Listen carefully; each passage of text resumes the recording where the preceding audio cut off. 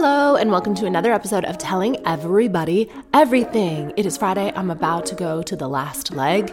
It is a great show on Channel 4. It's a political show that is totally avoiding the elephant in the room of the terrible, terrible war. Which war? They overlap. There's always a war, and the one that's big in the news, big on social media, big in our thoughts is the entire Middle Eastern conflict happening.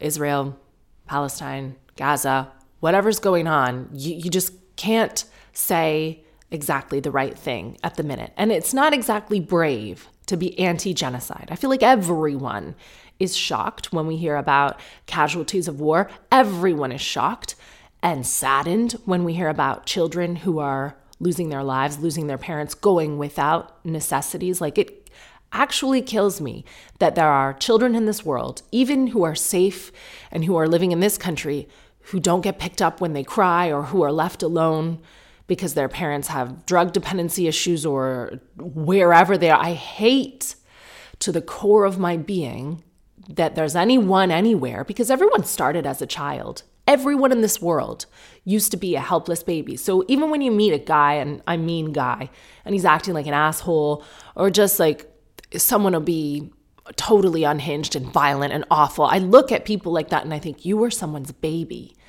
Even politicians, you were someone's baby. Yes, you were sent away to a boarding school in a different country and you didn't get to know your parents and you were probably mistreated there, sort of raised as a Spartan. But you were a baby, and like everyone starts that way, and it sickens me what's going on. It sickens me. And people reach out on my social media and they go, why haven't you demanded a ceasefire, Catherine? I'm at the point with social media now where my answer is like, is that why the war's continuing? Was that me? I didn't like tweet at Joe Biden ceasefire today, please. And so when governments have their meetings and they decide what to do, they didn't see a tweet from Catherine Ryan, and so they decided, oh, well, Catherine hasn't said ceasefire, let's get on with it. I know that there's a saying that take care of the pennies and the pennies will look after the pound or whatever. So it means that if each of us do what we're responsible to do in our own small way, incrementally, then that'll make a big change. And if there's solidarity across the world that none of us believe in war, I don't think any of us during any conflict have been like pro-war, apart from, a few times when a nation has been manipulated to be like, yeah, go over there and fight. It's like, overall, none of us are in favor of anyone, any age, suffering, being hurt, dying. And I just don't think that what I post on social media makes a difference. I really don't. And maybe that sounds nihilist of me. Like, I vote and I try to participate in politics. I try to be philanthropic and donate to humanitarian efforts. You know what I mean? It's so crazy to me that like Susan from Accounts is going to reach out to me and be like, you have not, first of all, Susan, you don't see all of my stories. You don't. Like, I have nearly 1 million Instagram followers and all my stories get seen by maybe like 42,000. So how do you know what I've Instagrammed or not? But I'll tell you who's not watching my Instagram is anyone in charge. And I wish that I could change many things in this life. I know that I can't. And the people who do tweet about it, it's like, well, what have you done? Have you done a lot more than I have? Because you've tweeted like, I don't believe in war. Yeah, nobody does. Nobody except maybe like 8 people in the whole world want to have a war. It's very sad. And I'm supposed to go on this political chat show tonight and we don't mention it. We're not mentioning it. We're mentioning like silly stories and other world leaders. And I understand why, because human beings are not designed to know about all of the suffering all over the world to that extent. If all of us are employing some sort of disassociation to this thing every day, because if you weren't, even, the war aside, homelessness, vulnerable children, abuse, the inflation that is costing so many families a very happy Christmas that they deserve. If we really dialed into those things, None of us would go to work. None of us would be able to look after our own children. None of us would have any joy. We'd be curled up in a ball, just rocking back and forth. And there are people who are gifted with the inability to disassociate. They see what's going on in the world and they think, what? Why isn't anybody else doing anything about this? And they are riddled with anxiety and they can't move. And those people make sense to me. But luckily, my brain has this ability to compartmentalize that and carry on somehow. And you see loads of people carrying on. They'll have sick kids, or they'll have just lost their mother, or like something awful is going on in their life, and they are in the eye of the storm and they just carry on. I know women dealing with breast cancer who just carry on. And it's amazing the amount of suffering that human beings can actually withstand. But to know about and hear about such terrible things, such terrible casualties of a conflict every day, and just like have a chai latte. Like, it's amazing that we can do that. And I think comedians now, because governments, like, what am I going to do? I think our job is to acknowledge what's happening, but also to try to find the light outside, the darkness when we can't find it inside the dark. Sometimes just distract into it. You know what I mean? Like, I am not the one, Susan. I am not the clown who's going to be able to fix this. I just don't have the tools. So yeah, I am guilty of being distracted by all the light and stupid and fluffy things. Like, Bobby and I went on a date to see the Christmas lights switched on in South London. We did that. Should anyone be doing that? Yes, do it if you can. Bring a little slice of joy to your family because you are safe and your children are well. We went to Matches Fashion, which is a really amazing online retailer, and they have a shop on Carlos Place near Mount Street. They're a great shop. Great people work there. It's really high-end stuff. It's nice to pop in and have a look if you can. Just be distracted by shiny, pretty things. They had an open house. I think everyone on that road does like a big Christmas open house thing where they serve mulled wine and they have Christmas carols and they switch on the lights with this big countdown. We went to that.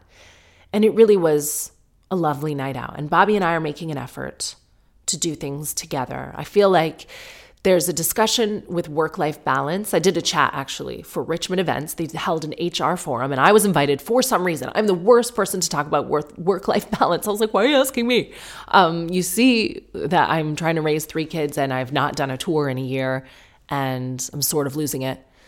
I was invited to speak about work-life balance, and I know that the goal is 8-8-8. We hear that all the time. 8 hours of work, 8 hours of rest, 8 hours of play. But when you're a mom, especially when you have a partner, being a single mom, if anything, it was harder in some ways, but you're never keeping score. There's never anyone to compare yourself to, and you don't have to entertain a husband.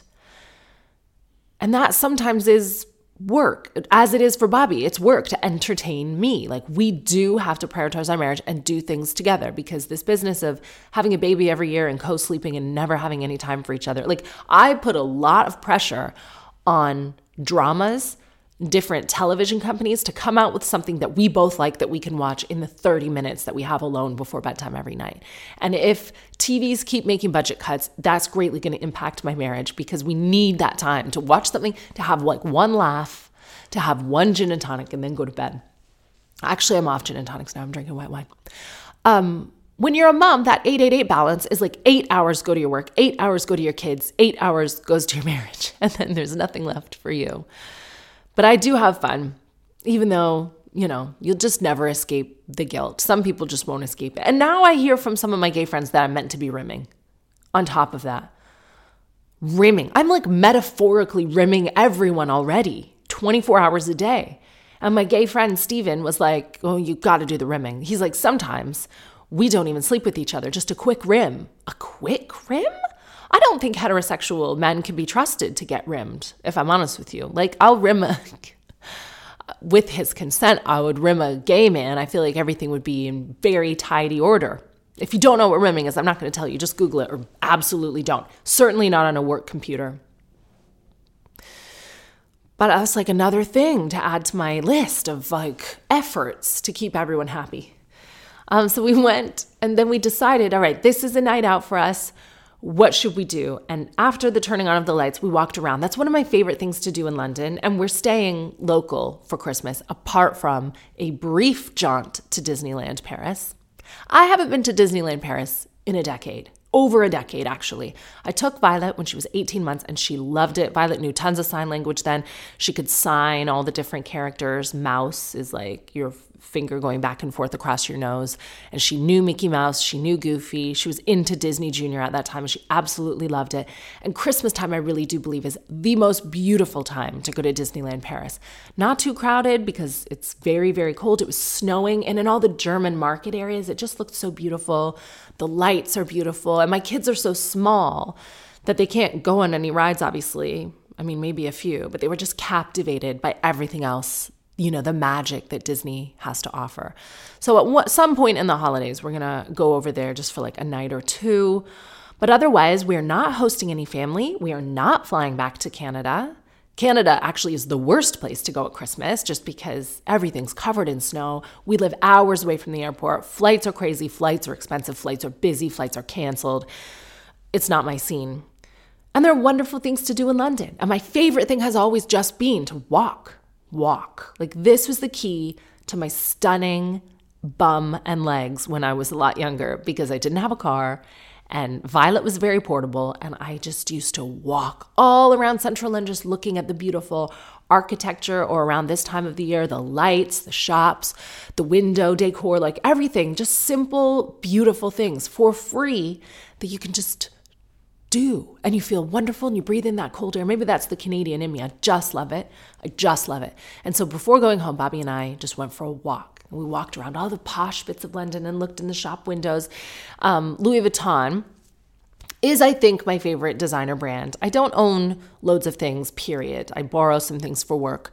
But I feel like if you have one Louis Vuitton investment piece, you know, it's just a lovely thing to pass down for generations. It lasts ages. There were protesters outside the shop on that night. And they were like, fur is wrong. Louis Vuitton is a terrible shop. And if you went in, then they like heckled you with a megaphone. And I just thought, well, I don't even know anything Louis Vuitton that is fur, though I do suppose it's leather. And they have a point. But yeah, the protesters were a little bit intimidating. And I didn't want to actually go in the shop because I would get yelled at with a megaphone. But then, almost on schedule, see, this is what's funny about protests. It's like, this is what we believe in and we won't back down, we'll never stop. But they're very scheduled. Like oil protests happen on a Saturday. If you go to the Houses of Parliament on a Saturday, you will see like 6 groups protesting different things. I went to a Just Stop Oil march as part of a TV show to investigate this really amazing sustainable family and how they live their lives. I participated in an Extinction Rebellion Just Stop Oil march against fossil fuel use and everything. It was on a Saturday, like midday, maybe afternoon, and we went to the House of Parliament and they were banging the drums and they had all types of entertainment. I mean, it was a nice touch. They have these red women who represent, different things to different people. I think it's meant to be like sorrow and bloodshed. And they sort of do this lyrical, interpretive walk, and their faces are painted white. And then they have big signs, and they're shouting at Parliament. They have slogans. They stop traffic. Even though it's very well regulated, they have their own police escorts, and the police are there to make sure everybody's safe. But when we got to the Houses of Parliament, there's a lawn outside. I don't know what it's called. We got there and it was like difficult to tell what protest group you were even a part of because there were like 8 different ones. It was a big Saturday for protest. There was one from the women of Iran. There was another one, Iran. Sorry, I don't live in America. And there was the oil one, and there was a gender inequality one. And it was like, guys, it's Saturday. No politicians are in the building. If they were, they really don't care about us. I am such a nihilist this week. I'm sorry.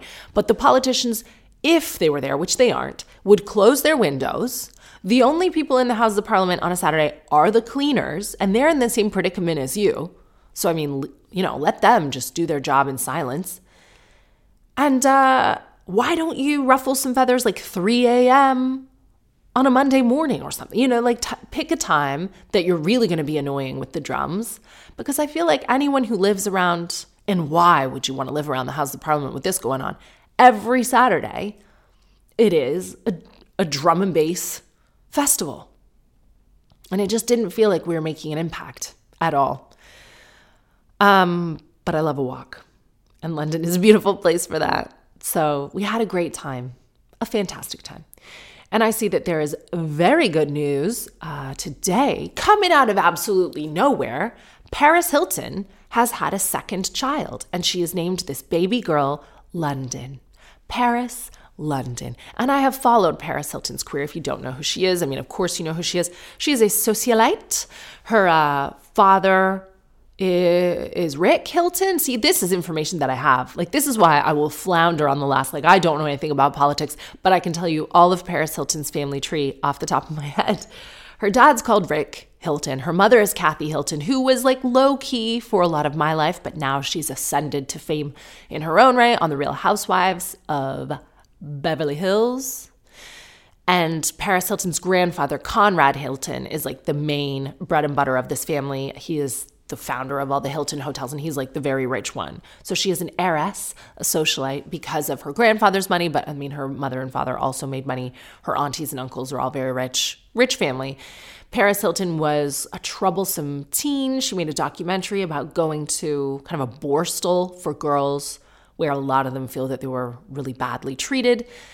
And I don't know the ins and outs of that. I mean, there is a fine line between, not so fine a line between discipline and abuse.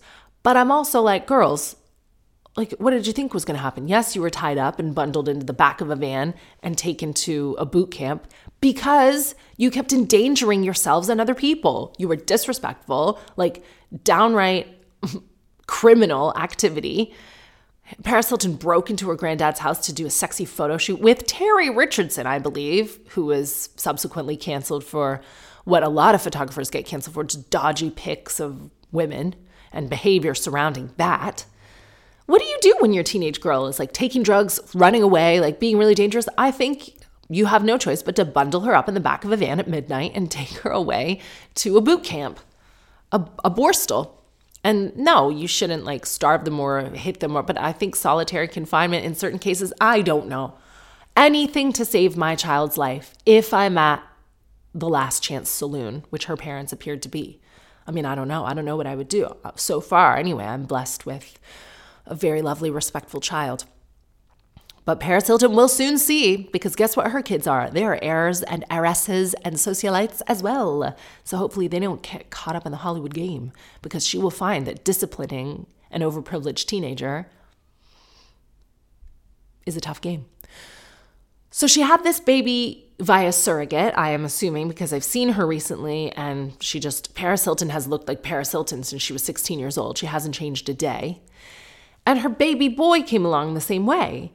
And I feel like so energized by the fact that women, especially, well, it always starts with rich women. Rich, white women over 30 got the vote before anyone else. Rich, white women over 30 are using, I want to call them recreational surrogates more than anyone else, because I do understand that with fertility, it's never linear. You know, loads of families have different stories, and they have different shapes of families that help them to reach the legacy that they're looking to reach. And I know loads of women actually who've either had eggs donated or used surrogates or a combination of the two, or donated their own eggs or used sperm donors, or certainly frozen their eggs, frozen embryos, benefited from IVF. In my pregnancy with Fred, I had to use steroids because my immune system was attacking all the men that my body was trying to grow, which is crazy actually, because I didn't have to take any medicine or any steroids with Fenna or Violet, because my body was like, great, we're making more women. But the 2 pregnancies that I lost before Fred, I know that one of those was a boy, and I didn't find out the gender of the other one because it was too soon. But I feel now in retrospect like my body, because maybe it listens to my stand-up, my body's like, whoa, what are we doing? Why are we making more white men? What? Think about this. I think that plays a role in it, that my DNA is even feminist. So I had to take steroids to cool her down. Come on down, simmer down now. Let's just grow this boy. And I'm so glad that we have him, because Fred gets better every day. But he's certainly a man. He is certainly a privileged white man. And I know that some people have to use surrogates if they want to grow their family. Adoption's not an option for everyone. And, it's complicated, and I judge not. Do whatever you need to do. But I am seeing a trend of celebrity women. And it's, I don't want to offend anyone, but it almost like flirts with The Handmaid's Tale. Slightly flirts with The Handmaid's Tale. Where they're like, I am a lady of like extreme beauty, privilege, and leisure, and I do not wish to carry these children by myself. I'm very busy. I will have someone do this, just like I will then hire a maternity nurse, a wet nurse, a daytime nanny, a private, teacher, whatever they do. And I'm not judging them either. I just think it's very interesting that women now can announce babies the same way that men do. It's like, guess what? Had a baby. You didn't know that because I never stopped working and I never looked different. And by the way, I'm going back to work tonight. And that's what she's done. She's just scooped us. Been like, hi, just had my son. A lot of people criticized his head shape online. I think personally he's a beautiful baby. And now I've got a daughter and I've named her London. And who knows how many more she's got cooking and behind the scenes. Women now could have like 10 surrogates on the go at one time. And I have interacted with a few surrogates here in the UK. I've actually been, I know when someone is coming on to me. Oh, there's Bobby K. Come in. BK, welcome to Telling Everybody Everything. Thanks for having me. It's been so long since you've been a guest on the podcast. Yeah, the fans aren't really calling for it, I guess. They are. You've been busy. Yeah, I've had some things. I talked about our date where we went to switch on the Christmas lights. Oh, yes. That was, we almost saw the lights get switched on. Almost. We were like minutes away. It was magical. Actually, the bit of that evening that I forgot to mention is Stork. Stork? Is that the African restaurant? Yeah. And who knew that we would love an African restaurant? I believe it's my favorite restaurant. We didn't book. We went just on a, what's the word? On a punt? Whim? On a whim. And I looked for restaurants that were near where we were walking, and there was a, what was it called? It wasn't just African. It was like Pan-African or like African fusion or something African restaurant. It's called Stork, and it's on Cork Street. Stork on Cork. Yes, so it's easy to remember. And it was so wonderful. Yes, it was. Our waiter was Ola. I remember him well. I've left him a TripAdvisor review, my first ever TripAdvisor review. They had very exciting cocktails. They had lovely atmosphere, which is the only thing that I even care about on a date. Like even if the food is terrible, if I have a nice cocktail and really nice lighting and good atmosphere, good music at the right volume, I'm happy. But as a huge bonus, the food was outstanding. So we had, what did we have? Like jerk chicken wings. Jerk chicken wings. Do you know what I saw? I had some type of steak. Yeah, what? About jerk. Do you know what jerk means? Like the chicken jerk? Yeah. Is it like Were you in this country for Jamie Oliver's jerk rice? Jerk rice, no. Oh, it was like a huge thing. So most of my listeners will have seen this because it was like nationwide news. Jamie Oliver, a very famous chef. For some reason, he has a channel now, and every time the babies turn on the TV, it's like default Jamie Oliver cookie channel, and I really like it. Yeah, it's inspiring. Even though he's got like a humble kitchen, and I know that's not his real kitchen. It could be. And it isn't. Wow. So he seems to know his way around. He does, but it is a set. And he made jerk rice. And this enraged people. And people were like, oh, you don't know jerk rice, Jim, because he's English and because he's white. Is it because it can only be on like chicken? Or is it the spices? Like, why can't he make jerk rice? Well, exactly. Very interesting. So I didn't really know. I thought people were just annoyed because he was like a white British man making jerk rice. And a lot of people with like Caribbean like heritage or from the Caribbean or whatever were like, no, you can't jerk rice. And I never really knew what jerk meant until now. I saw a woman, and I'm sorry, I forget her name, but she very concisely described on a podcast that jerk is not a spice. Spice is part of it, but jerk is a way of cooking. So when certain people were hiding from certain other people, and I don't know exactly which conflict, they were cooking their food with a cover on so that the soldiers or whomever wouldn't see the smoke. Oh. And so that's what makes the jerk chicken in many cases, but you could jerk loads of things. That's what makes it smoky because the smoke hasn't been let to just go. Well, I certainly did not know that. Well, neither did I until this. I just knew people were pissed off with Jamie Oliver, but anyway. Well, it makes sense now. Yeah. Yeah. And so he was calling rice, you can't jerk rice, and he was calling this rice jerk rice without understanding like the full historical significance of what jerk is. A small slip up on his part, I suppose, then. Yeah. I mean, he wasn't canceled.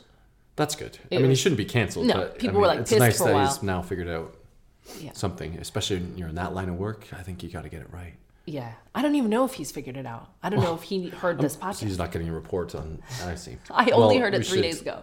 Send this clip to him then. I know. Jamie Oliver, you can't jerk rice, and jerk is not just a spice. It's a whole way of cooking, and it has a historical significance rooted in conflict and perseverance and survival.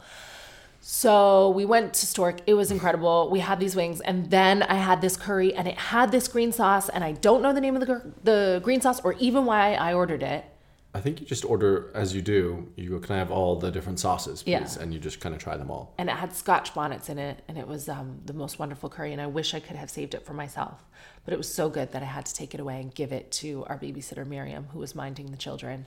And Miriam's a good cook, and even she absolutely loved it. So if you're looking for a South London date spot, Stork is a win. It's my favorite restaurant currently. Yeah, Stork on Cork. Exactly. So what I was talking about when you walked in is surrogacy. Yes. Because Paris Hilton has just had another baby via surrogate, and there are I thought that was their first baby. Do you remember I showed you the boy and people were making fun of his head? Yeah, it's an interesting shaped head, but... Let me show you. Do you remember this kid? But I thought that was her first child. That was, and she just had another one. Oh, she's having another one. So, Chrissy Teigen had babies back to back as well. Like, this is what people are how doing. old is the boy, the first one? Maybe 1, not even. But you can. This is what you can do: is you can have multiple surrogates. I understand. Yeah. So this is the little boy at Thanksgiving, and he looks to be not even 1. So it's his first Halloween. So I think he's not even 1. But let me show you the head shape that's got people all up in arms. Well, that won't be on her private Instagram, I'm sure. Yeah, his head. Instagram. She puts her baby on them. I mean, I think he's adorable. Maybe she's deleted it. She does have a hat on him for Christmas. Yeah, he's got a big head. He's so cute. It doesn't make him not cute. Like Fred has a huge head. I think Fred he's has adorable. a huge everything. Yeah, so. When was this baby born? I mean, I don't know. He's about a year. Anyway, it doesn't matter. So, did you know, I'm not sure if I told you this, that I have been hit up in the past by surrogates to use them. And I can tell when I'm being chatted up. So I've met surrogates before. And in this country, you're not allowed to advertise that you're looking for a surrogate. So you can't, and you're not allowed to advertise that you want to be a surrogate. Can't go like door to door selling yourself for a surrogacy. No. So they have like ways of getting around it. I think Facebook groups and chat groups and like communities where they speak about surrogacy, and they have to be very careful about the language. And I'm sure that's for, safeguarding or whatever. Yeah. But I was speaking to a surrogate a while ago, and then she slid into my DMs and she said like, oh, do you know, since being a surrogate, I've actually craved being a surrogate again. And it would just be so great for me if I could find another family and do it again or something to that effect. She was like, just really would love to do it again. She's good. She's kind of teetering on the, what she's doing is probably wrong, but she's doing it in a way that, I mean, that's how you have to do it. She's doing it in a careful way, but I know what she was doing. And I wrote back, well, you're a very kind and generous person. And I understand, like, I think I would like to be a surrogate if I was a bit younger. I like giving birth. I like being pregnant most of the time, except didn't like being pregnant with Fred. Right. Well, so wait, are you trying to be a surrogate or have a surrogate? Neither. Okay. But I just know the chat of surrogates, and I know that this one was sort of gently trying to chat me up. Sure. I could feel it. You know when a woman's trying to chat you up. Woman to woman, we know when a surrogate is trying to chat us up. Yeah, I don't know. No one's ever chatted me up about surrogacy before. You never know. If you met a surrogate, they might. They might be like, so what's your wife's health status? Would you like to have more? I think I could piece it together, but it hasn't happened. So what's the question? Just generally talking about surrogacy. Okay. Would you ever be into it? Would I ever be into like having someone else carry our baby? Well, yeah, because like medically, we don't have to. I mean, I'm not like into it. I'm not against it. Like, no. I don't think, medically, if we had to, I think, that's no different. Problem. But I think we've had babies or gotten pregnant. You have so easily most of the time that, I don't think we need to. Because my view is that would want to. A lot of these celebs are doing it, for lack of a better term, recreationally. Like they're just because they can choosing it for convenience. Yeah. It seems to me. I'm sure that's definitely a big part of it. And I think we've spoken It would be before. convenient to not like put in the 10 months of work of being pregnant and giving birth, I would assume. Yeah. And again, like, we're not talking about people who have complex medical issues or can't, or, you know, for whatever reason, it's dangerous for them to carry children. Like, let's be very, very clear. Right. And I also wouldn't donate embryos. I wouldn't. No, that'd be weird. I'm not down with that either. Do you know any men who've donated sperm? No, I think men would do it in like a secret kind of way. I don't think they're like, went to the clinic today and wanked off and got a bit of cash. I don't know. Do they get cash? Sometimes maybe do. Sometimes I don't. think men get cash. I don't know. Let's find out.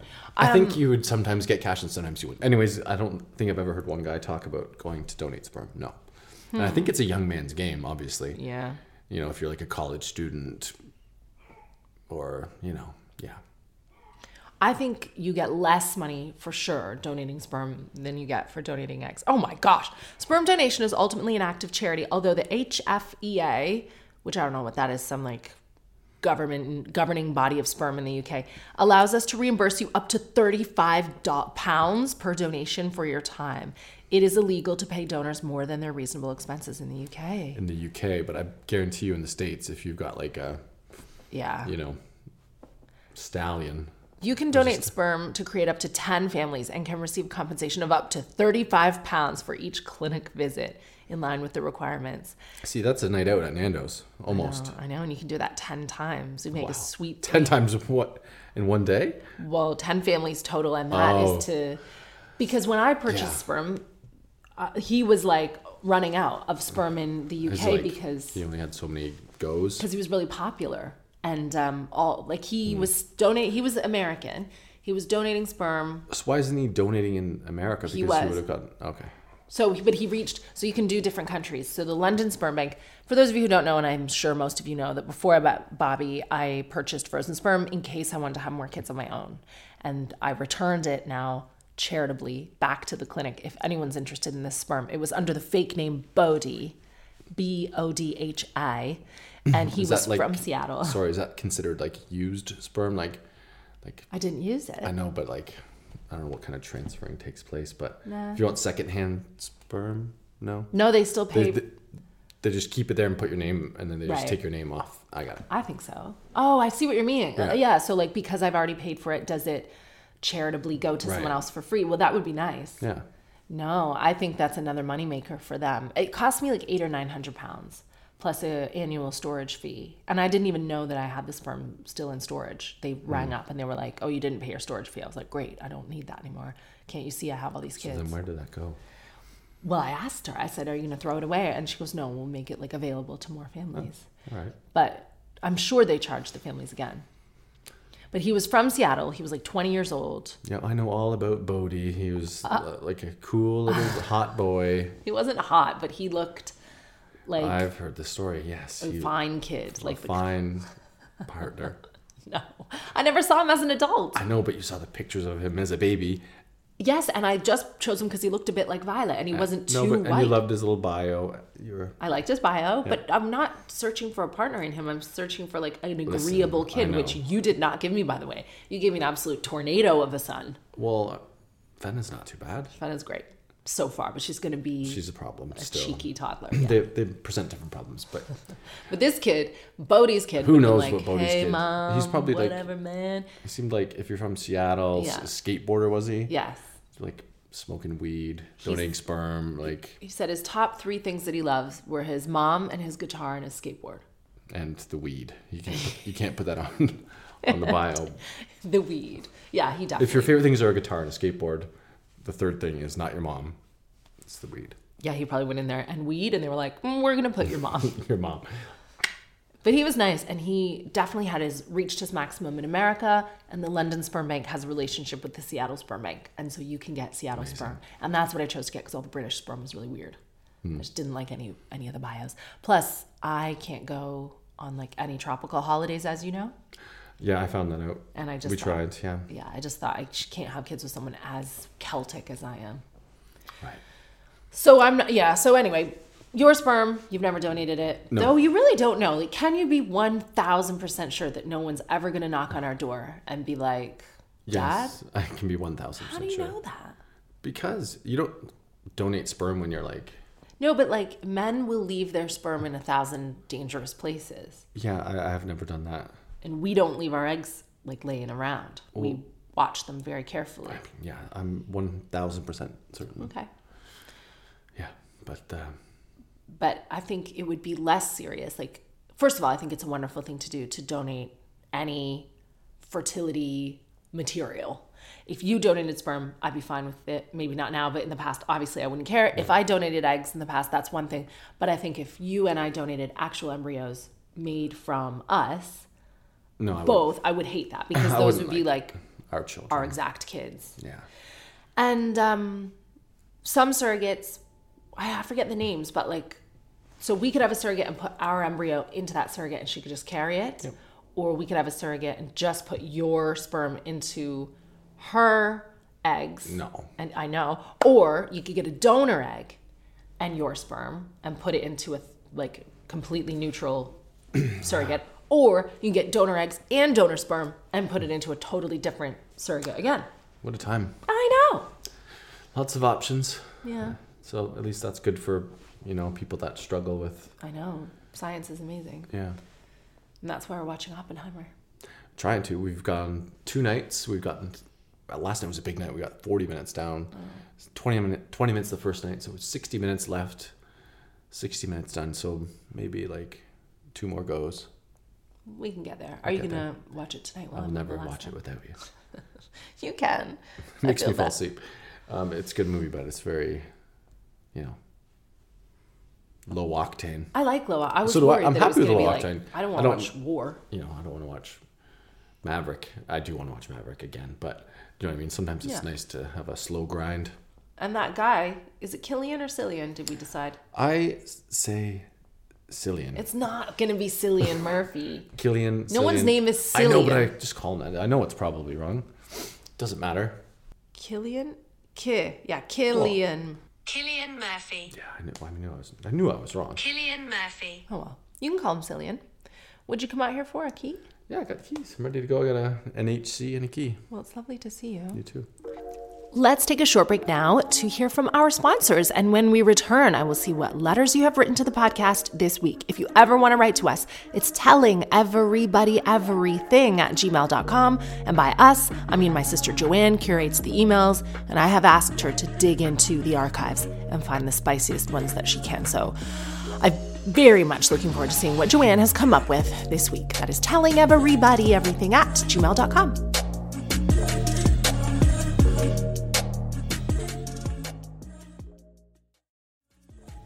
This one is a response from the lady last week who had issues with her siblings. She wasn't seeing them a lot. They were only young. She wanted the older one to come and stay with her for the holidays. Her dad seemed like a problem to me. She's gotten back in touch. Catherine, me again from last week. You are correct. My dad is a giant asshole. He once told my mom that when he leaves a room, he imagines everything stops until he walks back in. So he's not just an asshole, but he sounds to me like a pathological narcissist. That like, you don't exist. You're a figment of his imagination. He lives in North Carolina now, but lived in Ohio for 10 years before that. My stepmom has always had a weird vibe with my brother and me. She and my dad had an affair while my mom was pregnant with me. Oh my God, the psychological implications of that. I am so sorry for you. Okay. So like all of this is also probably playing in your stepmom's mind. Like she probably even has like very misplaced, she might not even be aware that these issues exist. It's that she has resentment towards you for some reason for having been in gestation during the time that she got with your dad. And like, Khloe Kardashian, no offense, because you have paid your dues and, you know, you have atoned for your mistakes and you see now what kind of man Tristan Thompson is. But what kind of woman, except in very, very specific circumstances, gets with a man who is waiting for his baby to be delivered by his ex or current partner? Like, it's very muddy waters. I know a girl who went on a Tinder date and she arrived pregnant. Like, she didn't tell the guy that she was pregnant. And she sat down the Tinder date and she was like, Well, yeah, obviously I'm 7 months pregnant. And I saw this play out on an episode of First Dates on Channel 4. The woman was in her 40s and she had decided to get a donor and have a baby on her own. And she went on this date pregnant. And that was different though. That was for a TV show. And I assume the man was made aware before he came on the date, but he was into it. He was like, I always wanted a family. I thought I'd never had one. It's too late for me. And she was like, well, we'll see what happens with us, but there's no man, there's no baggage, there's no mess. Like, I just decided to get sperm and have this baby. I should check in. I wonder if they're still dating because they were actually a cute couple. All right. So your stepmom, I think, resents you for just being in your mother's womb when she started dating your dad. But my stepmom has always acted like my mom was the bad guy, of course. She's fine, but it does sometimes feel like she hinders the relationship between me and my siblings, the girls, purely through not doing a single thing to help. My dad's no better, but I think that's more because he's too self-involved, no matter how much I try to explain to him how I feel. I do have the oldest sister on Be Real now. For the boomers like me, Be Real is an app where you take a snapshot every day at a certain time, and there are all these different things involved with it. I know that there's a specific time that it'll give you an alert and be like, take a shot of what you're doing right now. And I think you can't edit it, and it takes a photo of what you see in front of you and also what you see on your own screen. So it's your face and whatever you're looking at. It's pretty cool. I don't have it. I should get it. We have a tiny bit of communication over that app, so I try to take what I can get. Whenever I do get a letter from one of my sisters, it makes my entire week. I've saved every single one. Hopefully in the future we can have more of a relationship, but for right now, thinking about them makes me want to cry. Thank you so much for your advice.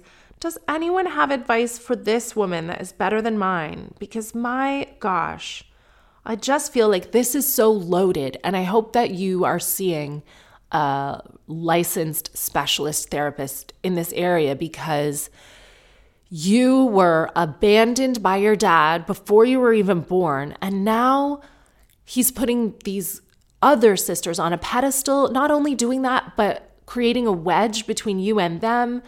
And I'm sure that that is only because for some reason you are a reminder to the stepmom of your mom. And it's like, what is wrong with men? I feel like I should change the name of this podcast to What is Wrong with Men?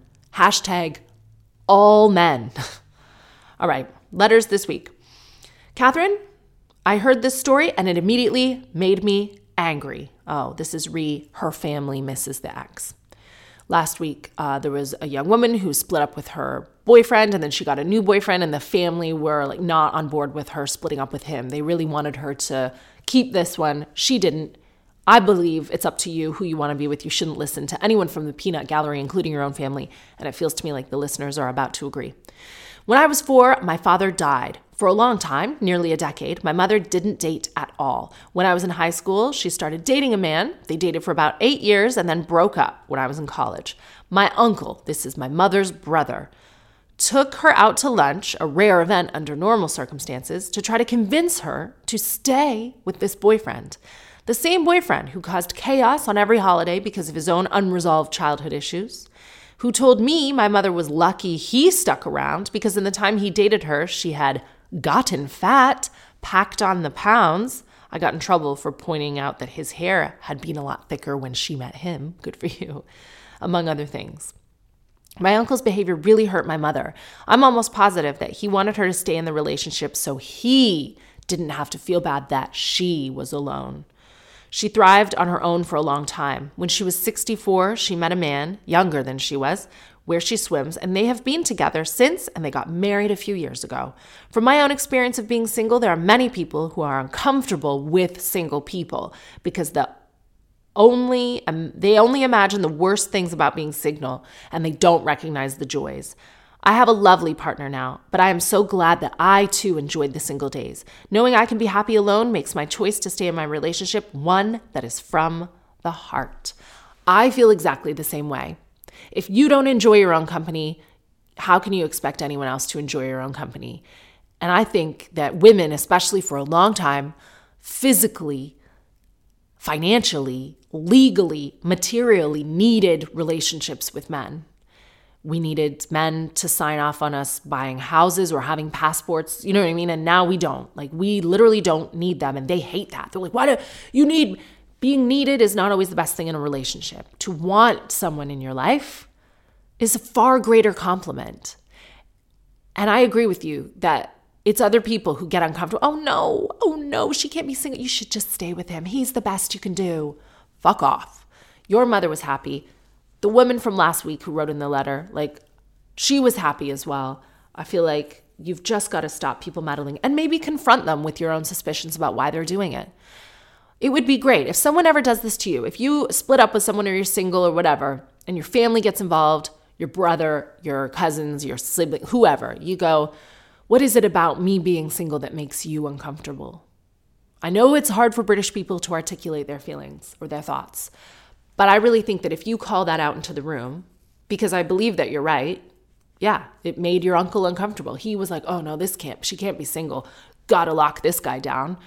Your mother was happy, and thank goodness, or she would never. This is the thing. If you spend your time with the wrong person, you are blocking the right person from coming into your life, unless you are the last listener's dad and he'll just fuck anyone, whoever's pregnant. He doesn't care. He'll jump from branch to branch because he's a slag and an asshole, and a narcissist. But if you're with someone that you feel lukewarm about, let them go. And you can let them go kindly because you're preventing them from being with someone who isn't annoyed by them. And if you're with someone who's wrong for you, let them go. Not just so that you can enjoy the time being single, and that is a wonderful time, but because that's the only way that you'll be open to maybe something else coming into your life at the right time, if you want it or don't want it. Okay, ex and shared social circles. Catherine. Lately, I've been feeling a lot of hatred and anguish toward my ex, even though it's been a year and I've moved on with someone else. My ex was extremely toxic, physically and emotionally abusive. He's a compulsive liar, and I fear, even though it's been a while, he's spreading lies about me to mutual friends. Just this past Halloween, he got me kicked out of my friend's party by telling one of the hosts to kick me out. I don't know what he said, but the host yelled at me in front of my friends. Since then, I can't shake the feeling that people hate me and he's been spreading lies. It took so much healing and work to let go of this past, but the new situation has left me feeling scared and anxious all over again. What do I do? How do I focus on now? Is there any way I can get revenge? You slipped that in. You wrote the email and then you went, I'd like to focus on now and rise above it and move forward, but is there any way I can get revenge? I love revenge. I'll tell you a little secret. It was very petty. It was deeply petty. And I'm not proud of it now, although I am sort of 50% proud of it because I am a feminist, of course. And I believe that sex work is work. And I think that, these women, it's not their fault when your boyfriend cheats on you. You know what I mean? They're there. They're available to take the call. They don't ask questions. They got to pay their rent. But in the past, I had a boyfriend who frequented sex workers, I believe. I don't have proof of that, but I do have proof of one interaction. And it took, it was messy. We split up eventually. But I found the details of the sex worker when I looked on his phone. And women should be populating MI5. There should be no male detectives. Why in this world is there even one, like Sherlock Holmes? Really? Is the best detective on earth, like a bumbling, 1930s man. I don't really know where he's from, but what did he even solve? Back then, they never found out who Jack the Ripper is. Even now, they don't know who did anything ever. Our house was burgled. Bobby caught the burglar, gave him to police. Police lost him. And then they sent detectives over and they sent forensics to check footprints and check fingerprints. But they never found that guy. We have cameras everywhere. They were like, well, we don't know. You had him for a minute. And then he ran away. You saw him. His footprints are everywhere. His fingerprints are everywhere. Nope, don't know. Because I don't think that detecting things is necessarily a genetically strong trait in men. They don't detect, they don't know clear signs that a woman is pissed off. They don't really know, I just think women should be detectives because it took me 5 minutes after just finding a text on his phone to cross-reference that, Google this phone number and the escort's name and find all of her listings. And from that, I found her social media. And from that, I found her fake business. And from that, I found her birthday. And I found where this fake business was registered. And I found her address. And I found the flat where she was operating as a sex worker. And due to some of the details of the story, I actually did worry about sex trafficking at this address. I knew that there was drug dealing at this address. And what did I do? I called Crime Stoppers. And I gave them all the information. And I felt like, should I have done that? Should I have just let her live her life? Because she didn't hurt me in any way. She was just working. But I actually was worried about the sex trafficking. I hold my hand up to my heart. I swear that was a concern of mine because of some details that I can't get into now. But I did give all that information to a man at Crime Stoppers. So who knows if he wrote it down properly or I don't know. But I had a lot of information. And he was like, how do you have all this information? I was like, because I was born with a double X chromosome. That's how. All right. So you want to get revenge. You should. But my point is I didn't feel great about it afterwards. I sort of second guessed myself. And it didn't change the fact that this guy had betrayed me. So do you need revenge? I don't think so. I feel so angry with him and the past sometimes, but I don't know how to let it go. So you're like me, is that you feel like the more you do, the more action you take, then maybe that will help heal you, because it's very uncomfortable to sit still with grief or with pain. And this is a guy who's done you wrong and keeps doing you wrong. And you're like, ooh, why am I just supposed to sit here and let this happen to me and not move forward in some way? And I think that you wouldn't be looking to get revenge if there was a sensible way that you could move forward and put that negative energy into some positive healing for yourself. Again, this podcast could be called many things, but one of the other names for it is get therapy. I feel like therapy will help you process this grief. But my advice for him shit-talking you around town, I feel like you need to chat to this host of the Halloween party, because you're like, I don't know what he said to the host, but the host yelled at me. Well, what happened? Maybe that wasn't the time to get information because you're being yelled at publicly, shamed in front of a group. But I would reach out to the host and I would just say, I'm so sorry about Halloween. Be on, the defense and first and say, I'm sorry. But I would like to know what you were told I did or think that I did, only because I feel like there's a pattern of my name being maligned when I don't really know what I've done wrong. And I feel like I'm going crazy. Am I offending people, or is false information going around about me? You know what I mean? I think that's what I would do. I'd reach out to the host and I'd say, I hope I'm not crossing any boundaries by asking you this, but I would love for you to clearly tell me, please, what did I do to offend you on that night? And I'm sorry. And then they'll probably tell you. Be like, well, he said, and then you can't have any interactions with this guy because he's not going to stop doing it. He's just going to do it more. I think you got to lay low. What does Michelle Obama say? When they go low, we go high. Don't sink to his level. Just wait for other people to find out who he is as well. Keep a close circle of friends who believe in you.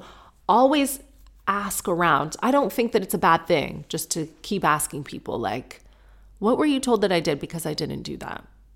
And you will see, through my behavior and through my reputation that I don't do things like that. And I feel that I'm being set up. That's really what I would do. And also get therapy, because you shouldn't live in this pain and grief and anger. Forgiveness is a gift you give yourself. And just know that this guy's a loser and he will get tired of me. I think if you do a back and forth, if he knows he's getting to you, he'll keep doing it. But if he thinks you don't care, he'll eventually get bored and start torturing someone else. I'm so sorry. And ladies who don't have this situation going on, be careful who you date. And men as well, because actually women can go crazy after a breakup too. Mysterious pain when aroused. Well, I don't know about this. Well, let's read on. Catherine, I'm a woman in my late 20s, and I've been dealing with an issue that no health professional or hours of Google searching can help. You seem to have such a wide network of professionals and people with vaginas who listen to your podcast, so I am asking here. For the past 7 years, I've been living in pain. Every time I get aroused, it hurts. Whenever I Google this, all I get is pain during sex, referring to pain which comes with penetration, rather than these moments leading up to the event. In the past, I've noticed after sex, I end up with a small cut at the base of the vulva, very similar to a first-degree tear in childbirth. What? But totally internal. But I've never ever been pregnant, let alone given birth. As time has passed, I've learned to deal with this pain that comes from the tears for the week after sex. This woman has pain for a week. She has pain before she has sex, and then she tears every time during sex. My initial diagnosis is maybe for the tear alone is maybe dryness. maybe you have like very thin like walls and they're dry, I would say, but let's see. But I haven't seen you, I'm not a medical professional, but I cannot believe that you were dealing with pain during, before, and a week after sex, every time you have sex. The more troubling issue for me, Catherine, is the pain when getting aroused. The only way I can describe this pain is extreme tightening of the area where I've had these cuts before. I've seen multiple professionals and even paid for certain scans privately, almost putting me into debt, but no one can help me. Is this some form of scar tissue causing me problems? Is it all in my head and I need to see a sex therapist? No. Is it all in my head? Like the classic diagnosis of like women's health issues. Like, are you going to Victorian medical professionals, by the way? Like, your vagina's haunted. It's all in your head. Like, just relax. Go for a walk. If a fucking doctor told you this is all in your head, I'm going to hit the roof.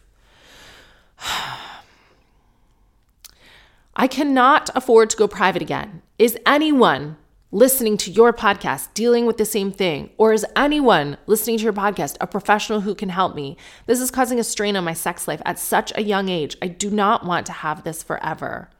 I'm so sorry. So obviously I don't know. I always share too much, but I think I'm getting my period back soon, which is crazy because Fenna is going to be 1 next month. Maybe I'm pregnant. I don't think I'm pregnant, but I got my period back on Fred's 9-month birthday, like on the day. And I got pregnant with Fenna, my first ovulation after that. So I would have ovulated before Fred's 9-month birthday, had my period on Fred's 9-month birthday, and that gave me like a clock to count. And then we had sex 2 weeks after that, and I got pregnant, and now here's Fenna. Fenna's almost a year old, and I have had no period. But I will tell you that I was briefly aroused this week. And I wasn't even, actually, that's not true. I thought maybe I was aroused, but I wasn't initially aroused, if you know what I mean. The pain came before the arousal. I was like at the bar with Bobby, with lots of people. I was actually talking to my friend Emily at the time. No offense, Emily, you did look great. But all of a sudden I got like this ache in my like vag that I can only describe as what I think some reality stars have called a wide on, So like arousal does something to you where you feel like, it was kind of like an ache, but I wouldn't call it extreme pain. And I said to Bobby, like, it's weird. I was kind of like moving around being like, that is weird. Like I wouldn't call it a tightening, or I don't know what it was. But if that's anything like what you're describing, then I felt like if we had sex, it would go away. I was like, is this arousal? Like, what is this? It really hurts. And then it just kind of went away. Does that help? When it was like at the base, like you say, of my vulva. So what is that little area? Why is women's health so shit that none of us know what our bodies are doing ever? Please, someone write this young woman and help her. Please. Telling everybody everything at gmail.com. Next week, beginning of the podcast, we're going to find out why arousal hurts you. Love should hurt. Arousal should not. Okay. Hearing impaired kink. Catherine, a recent hookup of mine went a bit sideways. I met a cute boy at the pub and we started talking. We exchanged numbers. Everything was going great. He was sitting close to me and we were flirting. All of a sudden, he leans over and tells me my ex-girlfriend and I used to pretend to be deaf when we were having sex. He then proceeded to use a put-upon deaf accent and move his hands sporadically as if he was doing BSL, British Sign Language, though obviously he was not. This happened and it went viral that there was a woman who signed up to do ASL, American Sign Language, on a program, and actual hearing impaired people, I forget some people like the term deaf, some people like hearing impaired. There are lots of different terms for people who use sign language. People who spoke sign language saw that this person was just freestyling with their hands and they went crazy and like it blew up on the internet and everyone was like, why are you such an asshole? Why would you do that? Like, why would you turn up and just be like, I can wing this? And they're basically just doing gestures, like dancing to the words. It was wild. This is so offensive. I don't remember much else from that evening, but I know I laughed it off awkwardly because what was I supposed to say? And then I never saw him again. You had an episode about kink shaming several months back. What's the overall advice when you're taken aback by a kink that you absolutely do not share and have no interest in exploring? Okay. you can shame this guy not for his kink, because this is the thing with a kink. You are not supposed to lean over to a woman in a bar and be like, my ex-girlfriend and I used to fuck like this, no matter what. You're shaming that, because a kink, I think, and I don't have any, my kink is like sleeping and eating cheese fries.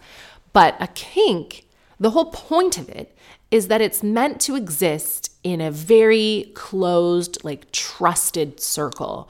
So a relationship of some kind, and I mean, that could be a throuple or whatever you're doing in your life. It doesn't have to be just a marriage or whatever, heteronormative, very vanilla relationship like mine, but kinks are supposed to exist in a safe space privately and with consent, and presumably everyone in that small circle or controlled circle is on board with this kink and not offended by it. You don't sit at a bar and be like, we pretend that we can't hear and we do an accent that a lot of people would find offensive, and then we pretend to speak a language with our hands that we don't actually know which is offensive. Like, imagine the guy was like, oh, when we're in bed, we like to pretend that we are like Vietnamese amputees and we use wheelchairs, and then we speak Vietnamese to each other, but we actually don't speak Vietnamese. So we're just making like very racist noises. You know, like that. To me, this kink is deeply offensive, but you should never, and I should never, I mean, I'm glad you told me, but this man should not have shared that kink with you. What kind of an asshole leans over to a woman at a bar, a recent hookup of mine? You hooked up with this guy. God damn it. You hooked up with him when? Because a recent hookup of mine went a bit sideways. I met a cute boy at the pub. We started talking, exchanged numbers. Everything was going great. He was sitting close to me. We were flirting. And then he leaned over and told me he has this kink with his girlfriend. So did you have sexual contact with this man or not? I really hope not, because he really, truly is an asshole. And whatever you do with him in the bedroom or in text or whatever, he's going to lean over to a girl in a pub one day and be like, you know, my ex and I. So like, he is just a waste man, period. Is this kink offensive? Yes, I do think it is. But don't lean, all men, don't lean over to women in bars and just tell them this shit. Oh, another kink one. Catherine, I have been seeing my boyfriend for the last 10 months. He is a really lovely, thoughtful, caring guy. He has a good job, his own house, car, great family, lovely friends, great communicator. He's funny. My friends love him. He's honestly wonderful. I love him very much. However, oh no. I recently went snooping through his phone, and he and his best female friend have some history, so I was suspicious. It was a total invasion of privacy, I know, but I've been cheated on in the past, and I just needed some reassurance. So let me just tell you, though, my gut is always right. Always correct. Whatever I think is. Whatever it is, I trust my gut now because I'm 40 years old. If I felt a need to check in my partner's phone, first of all, yeah, I would find something there, and we shouldn't be partners is the long and short of that. And if we weren't married and we didn't have children and we'd only been together for 10 months, I would look deep into yourself and go, do I really want to be with someone that I need this reassurance from? You've been cheated on in the past, but if this guy was making you feel secure and you were secure in the relationship, the past is in the past. You wouldn't want to check his phone. And obviously you found something because you're writing me in the podcast, so you were right. Your gut was right. So going forward, whatever this kink is about to be, and we can't wait to find out, don't doubt your gut. If you feel like you might need to look at a man's phone, save yourself the trouble of the dirty images that you're going to see in there and just leave him, because you're always right. Then I came across lots of, adult baby pornography in his history. I'm quite shaken by this. He's really quite shy and inexperienced sexually, and he hasn't shared any kinks with me at all. To be clear, these are consenting adults in the photos who are dressed as babies with diapers on. I don't want to be one to kink shame, but this has me feeling uneasy. I think it's just a power dynamic thing, and it's just because he likes to masturbate to it. But it doesn't mean he actually wants to do it in real life, does it? I can't bring this up with him, as I have to admit that I went through his personal things, and I don't want to make him uncomfortable if it's not something he's openly sharing. I don't know. Okay, what does adult baby kink mean psychologically? We got to Google it, because maybe there's a way, like I'm skipping very much forward because I feel like you have two choices here is my initial instinct. Because if you want to marry this man and be with him forever, in addition to the rimming that I'm told by my gay friends that all heterosexual women now have to do, you're going to have to honor this kink somehow. Or if that is a deal breaker for you, then you need to leave him. Okay, but what does it mean? Paraphilic infantilism. It's a sexual fetish that involves role-playing a regression to an infant-like state. Because I'm thinking now, I'm imagining you don't want to actually participate in this in real life. And you know what? I wouldn't be happy just knowing my boyfriend was like privately masturbating to this if I wasn't also prepared to do it in real life. Okay, here is what Sex and Psychology by Dr. Justin Lehmiller says. Sexual fetish, oh God. All right. A few cases of what? Autonepiophilia, which is also a name for this paraphilic infantilism, have been reported in the psychological literature, which typically involve adults who derive sexual gratification from engaging in infant-like behavior. What if you have a baby with him? See, now I'm kink shaming. This may include acting like a baby, being taken care of like a baby, and or wearing and using a diaper. Not in my house, he wouldn't be. In my house, he'd be fucking potty trained by 7 months. I'd be like, what are you doing, Steven? Get up. Several online communities exist that cater to persons with this interest. Very little is known about it, including psychological characteristics. However, a recent paper published in the Archives of Sexual Behavior provides some interesting insight. For this study, a total of 1,795 adult men and 139 women, more than 10 times the amount are men than women, were recruited. 31 years old on average. Most had completed at least some college. Most men reported being attracted to only women, 58%. Some were bisexual, 19%. While women reported being bisexual, 43%, or attracted to men only, 34%. Results revealed that these interests emerged very early in life, around age 11 for men and 12 for women. Most participants reported having practiced this behavior for quite some time, men partaking for 17 years and women for 12. The interest appeared to emerge somewhat earlier in men, and men have practiced this behavior for longer. About half the sample reported current involvement in a romantic relationship. For both men and women, the behaviors, using diapers, wetting, messing, and other baby items, specifically, men reported using diapers more frequently. In contrast, women reported playing with baby toys as well as sexual and non-sexual play with a daddy figure more often. Compared to women, men also rated diapers as being more sexually stimulating and more important to their baby thing kink activities. Compared to men, women reported being a baby and being dominated as more important elements. What? Based on these results, it is perhaps not surprising that men reported greater levels of sexual enjoyment from this baby play, whereas women reported greater levels of role play enjoyment. Well, that's a tale as old as time. Women like the story of it.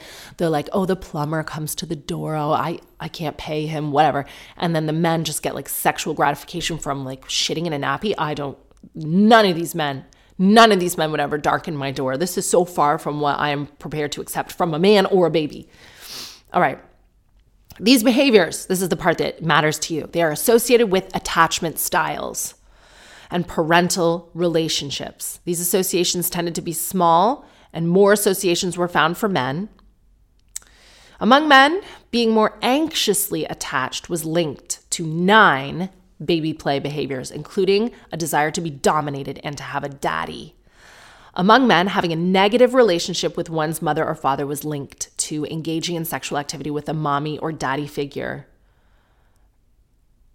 In contrast, having a positive relationship with their mother or father were both linked to viewing diapers as sexually stimulating. I can't with the kink. I really don't like it. All right, so you say he has a lovely family. How much interaction have you seen him have with his mother and father? I think if you want to keep this guy around because it sounds like you like everything else about him and you're younger than I am and I am openly kink shaming this, I don't like it. Fine for you, not for me. Like if you were my best friend and you were like, look, this is what my husband gets off on and I like it and I'm going to do it for him, I'd be like, fine. But I am personally not into it. But I'm not into any kinks. I'm the worst. You could try a few things, I think. You could try just dominating him in bed a little bit and see if he likes that. I have read that way more men than we think are into pegging. And this goes hand in hand with what my friend told me about rimming. I think men want us to play with their bums, basically. And I'll let you know if I ever take that leap. But so far, no. I think that you could try doing things to him in bed, like, I don't know, look up dominatrix, sort of dominating behaviors first and see what you're comfortable with. Or maybe see like, you could say, mommy's going to do this, mommy, like call yourself mommy, I think. Because Bobby and I call each other mommy and daddy anyway, but not in a sexual way, just because we're always addressing each other in front of the kids. Another thing that you could do, I mean, you could maybe have him call you daddy. Just see, like feel it out. Just be like, daddy's going to do this to you. I don't know. And then if he seems to be weirded out by that, he won't know that you looked in his phone. Like I said, only women should be detectives. Men are not that observant about things. They don't notice stuff. Cut your hair and do it, and he won't even notice like anything about what's going on. He won't mention your hair. He won't be like, wait a minute, you've called me daddy twice now and you fingered my bum. Have you been looking at my phone? Maybe after a shower, you could go the nice route and see. So like next time he has a shower, be like, oh, come here. And then try to cuddle him, but try to like put the towel around him and like be the big spoon, you know what I mean? Or have him like sit on your knee. And if he's like, what are you doing? Be like, I just want to cuddle you like this. Try that. And like stroke his back and just dry him off in the towel and like hold him a bit, right? Maybe. And then next time you're having sex, if the naughty stuff, daddy stuff didn't work, just be, if it's not too weird to you, just be like, mommy loves you. Oh, that mommy, like call yourself mommy in a nice nurturing way during sex. You know, I think there are compromises to be made here. I'm so sorry that you stumbled upon all this like baby porn, but just see what you're comfortable with. And if it really grosses you out that much, you'll know pretty quickly. And you're not, there's a difference between kink shaming and just like being honest about what your boundaries are in a relationship. You don't have to totally lose yourself to fulfill someone else's fantasies, kinks, whatever. He's not a bad person for having this kink. It's just about like, are you willing to bring this kink into your life? And I think you have to, because if it's a part of him that he likes, if you want to keep him, then you have to, because these parts like can't just exist forever. Let's say you're married for 40 years. It can't just be a thing he does on his phone when he's alone. Or he's not right for you and you can find someone else because you're young and beautiful. And just because he's a great guy doesn't mean there aren't 1,000 other great guys out there. Maybe not that many, but there are at least 30 great guys in the world. And you can get one. Thank you so much for listening. If you ever want to write to me, telling everybody everything at gmail.com. If you're listening Friday, I'm very promptly on the last leg tonight at 9 p.m.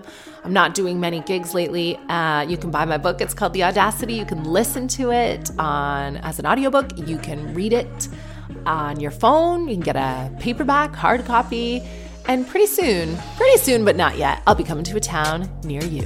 Thank you so much for listening. Until then, please look after yourselves. Bye-bye.